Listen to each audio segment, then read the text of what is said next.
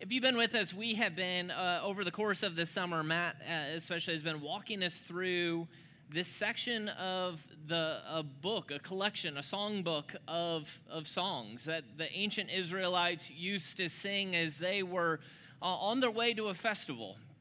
I picture them on their way to get their, fried Oreos and their Twinkies at these national gatherings, which were worship services, right? That these were a chance for all of Israel to come together in Jerusalem and to remember their God, but also to experience the festive joy of God. But these songs that the tradition tells us they would sing together as they journeyed, as they ascended up to the city of Jerusalem, songs that we've read of songs of dissatisfaction, songs of protection, songs of worship.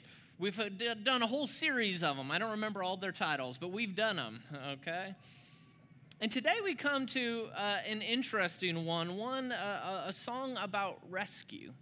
And what's interesting to this, for me, is singing songs about rescue on the rainy days, on the dark days, singing songs about rescue on the hard days of life makes a lot of sense. But this is not a song that was written for a rainy day. This is a song that was written for a sunny day. They're on their way to the festival. They're on the way to the national holiday, right? They're on their way to the cookout, and yet the song leader, David, when he wrote the psalm, and the song leader, when he chose to strike up this particular song, he did it on a sunny day when there was no disaster that was past, when there was not a crisis at hand. And if you're here this morning and some of you are not believers, right? And so one of the things as you come into church is you hear Christians talk about rescue. You hear Christians talk about how we need to be saved. We speak in, at times, some very almost melodramatic language. And this passage seems to do the same, right? He's talking about a monster swallowing us alive, or he talks about a flood that is threatening to wash people away. And you look around and you go, the sun's shining. It's a festival. It's a party. Why must you be so weird? I remember when I was in college and was right in the thick of weird Christian things. I was home at my home church over some sort of break. I guess it was probably fall break or something like that. And so I went to this college group that met at my church, which while that had been my home church, now it was filled with all the students that went to the various universities that are there in town. And so I didn't know any of them. And I kind of crept into the door and realized I don't know any of these people. And I awkwardly tucked myself into the back corner. And then I'd been there just for a couple minutes, and I was like, I think I'm going to go escape to the bathroom, right? Because I'm feeling a little nervous in this space. And so I go to the bathroom. That's not the interesting part of the story. What's interesting, though, is as I came out of the stall, there was this dude who I didn't know, had never met before, and he just stares deep into my eyes, stares into my soul. I don't know what happens in women's restrooms, but this is definitely against male restroom protocol, right? You do not make eye contact with someone else in the bathroom. And he looked at me and he said, God told me that you needed help. And I was like, I just need to wash my hands, It's like, no, the Spirit's impressing upon me that you need somebody to intercede on your behalf. And I looked at him, I was like, I'm fine. Like, I got it. Like, are you trying to, like, evangelize to me? Like, I'm already a Christian. I'm going to Bible college. I'm good, okay? I don't need your awkward help. So awkward. But you get this sense of this dramatic tone in his voice. Like, my life was on crisis, and in fact, in that moment, my life felt pretty good, right? There was this girl who was leading worship that we were kind of a thing at the time, right? I was coming home. I was in a place with people I knew. I was doing just fine. And yet this guy kept imposing upon me this narrative that you need help. Your life is not okay. I must be the one to help you. And I imagine that on a sunny day on the way to the carnival, that a song about rescue might feel a little off to us too. It might feel a little bit strange to us because our lives seem to be okay. But in fact, it is precisely because we think our lives are okay when the sun is shining that we need this song. We need this song to help us to understand our past, and we need this song to help us to understand our future. Because we know you've lived life in the world, right? You know that the world is not always a sunny day. It is not always a holiday. It is not always a day in which it is easy to believe in a God. And so this psalm introduces to a crowd of people on a beautiful day the remembrance of their past. And specifically, it asks them to remember these moments when their collective national history, when their collective national experience has been very dark indeed. And the songwriter and the song leader wants the people to experience, to re-enter into that hard history. You can hear it as he starts off. If it had not been the Lord who was on our side, let Israel now say, if it had not been the Lord who was on our side when people rose up against us. Now, there's no shortage of events in Israel's history which he could have been referring, but what is uniformly true is that he is speaking about a situation, not a hypothetical, not a spiritualized notion, but a time and a place when the people of God were on brink's edge. And he wants them to remember that moment because he wants them to remember the emotions. He wants them to remember the feelings of their lives at that point. Last week, we have 3 children and our youngest is 5, and we just finally kicked the training wheels last summer, and we just moved into this neighborhood, and it's this beautiful area. We're starting to have fun going on bike rides for the first time, and so because going on bike rides with a kid on training wheels is not fun. Okay, let's like start, stop. Anyway, that has nothing to do with the story. What the story has to do with is, it was, the beginning of summer. We live in a neighborhood where we could ride our bikes and we could make our way to the ice cream stand. And on a beautiful summer night, it seemed like there was not a care in the world, right? All 3 kids are just cruising down the street. But what beautiful Sunday nights on the way to the ice cream shop tend to do is they tend to make you forget that there is danger in your midst. You tend to assume that everything is right in the world, that you have no need of help. And we had a great night. We rode to the ice cream shop. We got our Baskin Robbins. We came back. And in fact, it was going so well, we decided, why don't we just go around the loop, go around the block the long way, and we'll go up off of Central Avenue right over here. And we'll go stop by and see if some friends are outside at their house. And so we ride our bikes right up to Central Avenue, and my oldest, she diligently slows down and stops before we get to the intersection. My middle, a little less diligently, but he stops before we get to the intersection. And then my littlest, my 5-year-old Levi, he just plows right on through, over the curb, into the lane of what could have been traffic there at the stoplight. And you can imagine the terror that comes upon you, right? I quickly, I was right behind him. I jumped off my bike, grabbed him and his bike all in one weird, awkward lump, right? And I quickly moved him back onto the sidewalk. He had only gone 2 feet past his stopping point, but the terror was so visceral. That whole night, all night long, Whitney and I sat there going, what if? What if there had been a car preparing to turn right? What if I had not been right behind him? Would he have known to find his way to safety? What if? Because in that moment of danger, in that moment of crisis, something that was previously invisible to us on a sunny day became very visible to us on that when the storm clouds began to come in, right? He was in danger. Life was not okay in the way that we thought it was okay. He had been in danger all the way. That whole ride, he had been in danger. All of our kids had been in danger. We had been in danger. We don't live in a safe world, but it was the experience of that trauma. It was the experience of that fear that alerted to us that there was more in the world than we reckoned on the front end.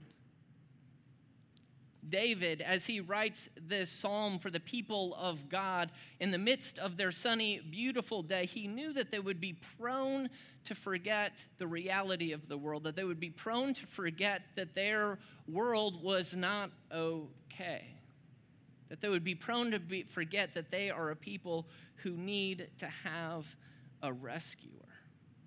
And so he elicits this song, this story that tells of times of great trial. You could hear it, right? He talks about a monster, right? Any song that has a monster in it is not necessarily a friendly one, right? He talks about a flood that is washing away their people, and he's inviting them into the story, whether it's their lived experience or whether it's the story of their ancestors. Right, I picture as they read of the flood that threatens to wash away their people, I imagine them picturing their forefathers on the bank of the Red Sea as they fled from slavery. And on one side, they have a wild body of water, and on the other side, they have a wave of Pharaoh's army coming to crush them. They lived in a moment of distress. And David wants the singers of this song, even on a beautiful sunny day, to feel the pressure, to feel the danger of that, because when they do, once they re-enter that danger, once they come to the conclusion that they are not okay on themselves, then they will not just have re-entered their past, but they will rediscover their rescuer. They will rediscover their rescuer. Simply by singing this song together, they will remember a reality about the world that was hidden for them when they thought the world was fine and happy and sunny. It is that our relationship with God is not based upon our safety. Our relationship with God is not just true in moments of distress. That God is, always has been, and always will be our rescuer. And so he argues the case to him, right? You can hear his words. If it had not been the Lord who is on our side, and I can prove to you that it was the Lord who is our rescuer, because these things don't happen by accident, right? If the world is okay because I am powerful and strong, then explain to me how the nation of Israel escaped from the monster who was this giant Goliath, who threatened with one swing of his sword to bring an entire nation into bondage. If we're okay because of our ability to outwit our opponents, explain to me how Moses came up with this idea of parting the Red Sea. If we're okay because we are the most winsome or we're the most popular of the people, then explain to me how we have escaped those who have sought treachery and tried to capture me and capture our people in a trap. You can't. You can't explain these things away. And so by taking the people of God and reintroducing them to this moment of crisis, he's reintroducing them to the God who rescues his people. He's reintroducing them to the God of Abraham, Isaac, and Jacob. I bring this up this morning because we're a group of people who are gathering on a beautiful sunny day at the front end of a summer where we were once again reuniting with many people that we've not seen without masks on for a long time. We're on the front end of a in a neighborhood that experiences a lot of prosperity, in a neighborhood that experiences a lot of festival joy, right? And yet there is this fear, the fear that if we are not aware, if we're not singing songs like this, that we will forget who our rescuer is. That we will forget that the reality of our life is not that things are good and well, but the reality of our life is that we are a people in need of saving. And if you're not acutely aware of your need of God, then other things will slip into your conscience without you even being aware. If you're not acutely aware that God is the one who maintains your place in life, you will find something else, right? It'll be the approval of others. It'll be your ability to fulfill your desires. It'll be this concept that you are a free person. Those are the things that you'll begin to think, the reason that my life is okay is because there are people who are with me. There are people who think like me. There are people who do things like I do them, and we're together fighting off those bad people. Right? And so if the sun is shining and we don't think we need to call on God, then we will reassure our hearts very subtly that we are okay because we are a part of the Fox News crowd.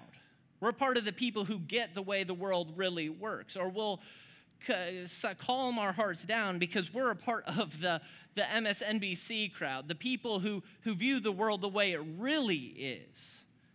Right, and when we have to fight with the Fox News people, then they'll be on our side. They'll organize the world the way it ought to be. We will progress, or we will conserve the way the world ought to be.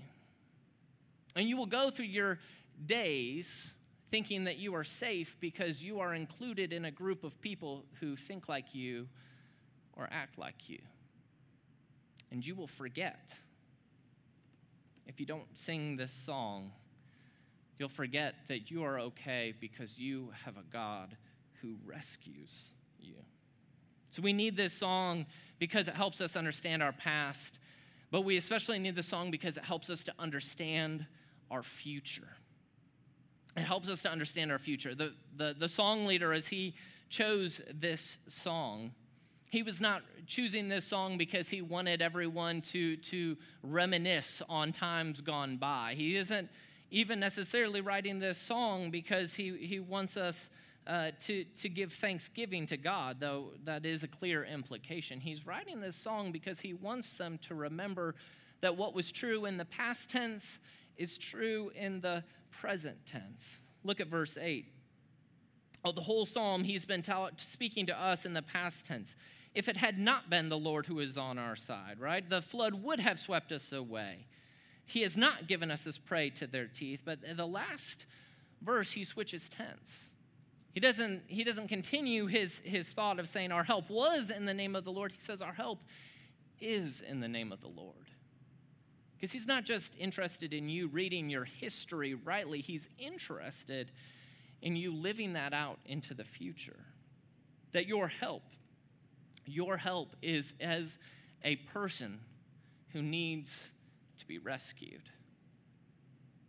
And so as we go to understand our future, this is where the tension and the conflict lies within our hearts.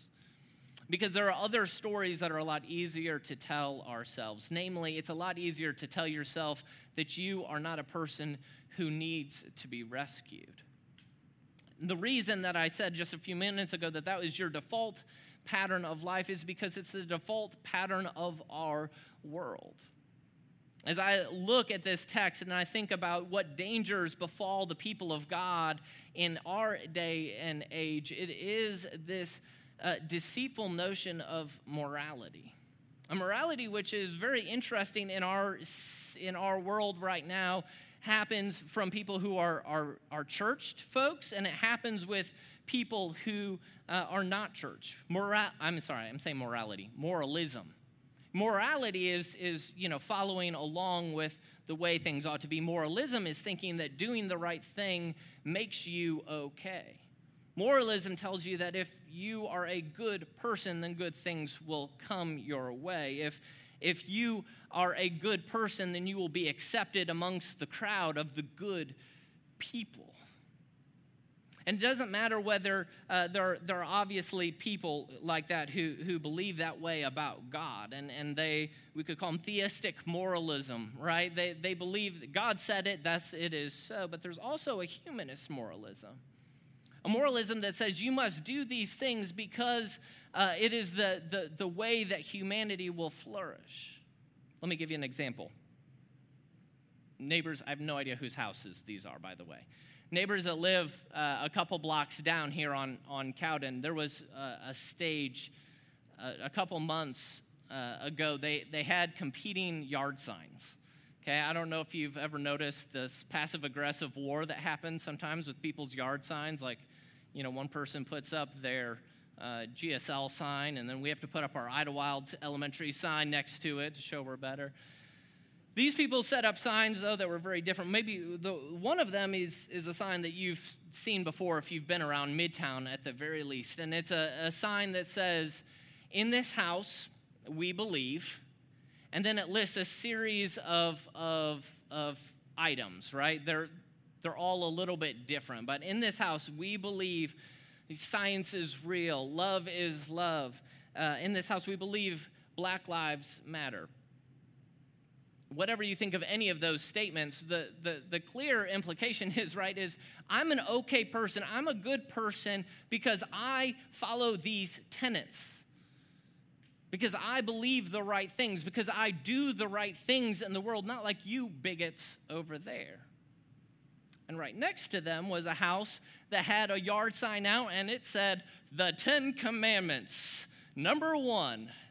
Right? And it listed through the 10 Commandments, this ancient Israelite law that says, do not murder, thou shalt not steal, thou shalt not commit adultery.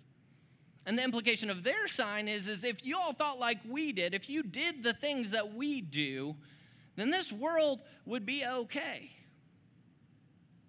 Two moralisms that are attractive to us because they lie to us on a beautiful sunny day that you are doing okay. That the world is as it ought to be because you are a part of the good people. But what about if our core identity? What about if our core identity is not that we are the moral people or not that we are the good people? What about if the core identity of the Christian faith is that we are a people who need to be rescued?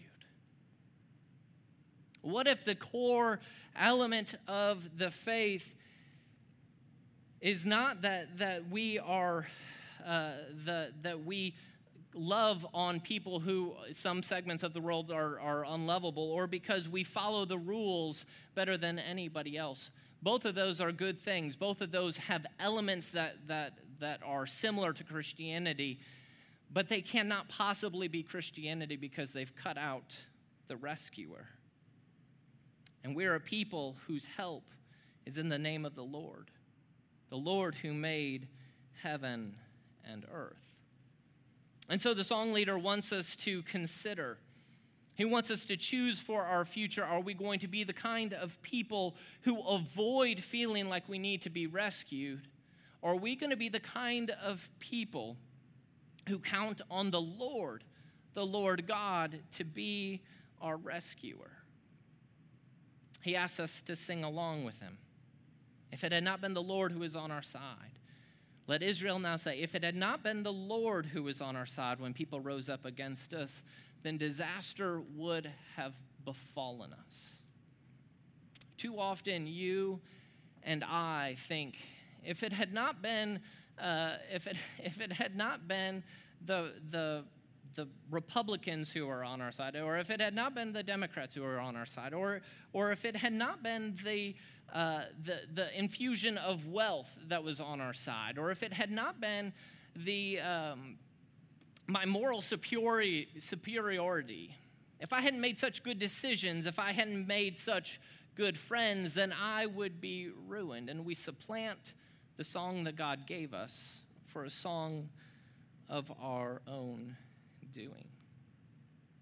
But the psalmist invites us to consider. He invites us to ask ourselves, do those things in the world bring us freedom? Do those things in the world bring us progress? Do those things in the world bring us safety? No. No, the way the question is asked is, if I had trusted in any one of those things, it would be over for us. And as we sing this song in 2021, what it invites us is not to think of ourselves as being somehow different from them, but to consider the claim. Is what I'm trusting in? Is it what I'm hoping in? Will it give me what I want? Or is it just the God who can rescue? It is his claim, the God who made heaven and earth. What else? If the God made heaven and earth, what else in heaven and earth are you going to find that's going to fulfill you? There is no thing apart from a rescuer.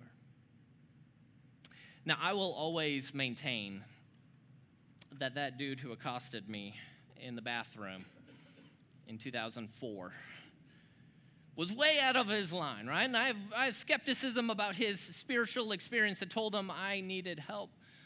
But what interests me in that interaction now as I look back on it is my offense. My offense that somebody would come in without knowing me and suggest that I needed help. And particularly, I needed his help. Why did I respond with such offense? Why was it so hard to imagine that the world was that I needed him to pray for me? Why was that such a foreign idea? Why was that so estranged in my thinking? I think it was because the sunny day that I was living in that moment had told me that I was okay without a rescuer, that I was all right without somebody to pray for. What I needed was this song, a song that reminds me that there is no hope apart from rescue, a song that reminds us that there is no life apart from God's grace. Let us sing this song together. Pray with me. Father, we long to be people who are known as people who don't have answers, but know the one who has answers. To be people who are not known to be strong, but to be people who are known as people who know the one who is strong. God, that you would be people who look to you as our rescuer on days when the sun is shining and on days when the storm clouds gather, because that is the essence of our faith. We have no relationship with you apart from that. Remind us of your truth, we pray. In Jesus' name, amen.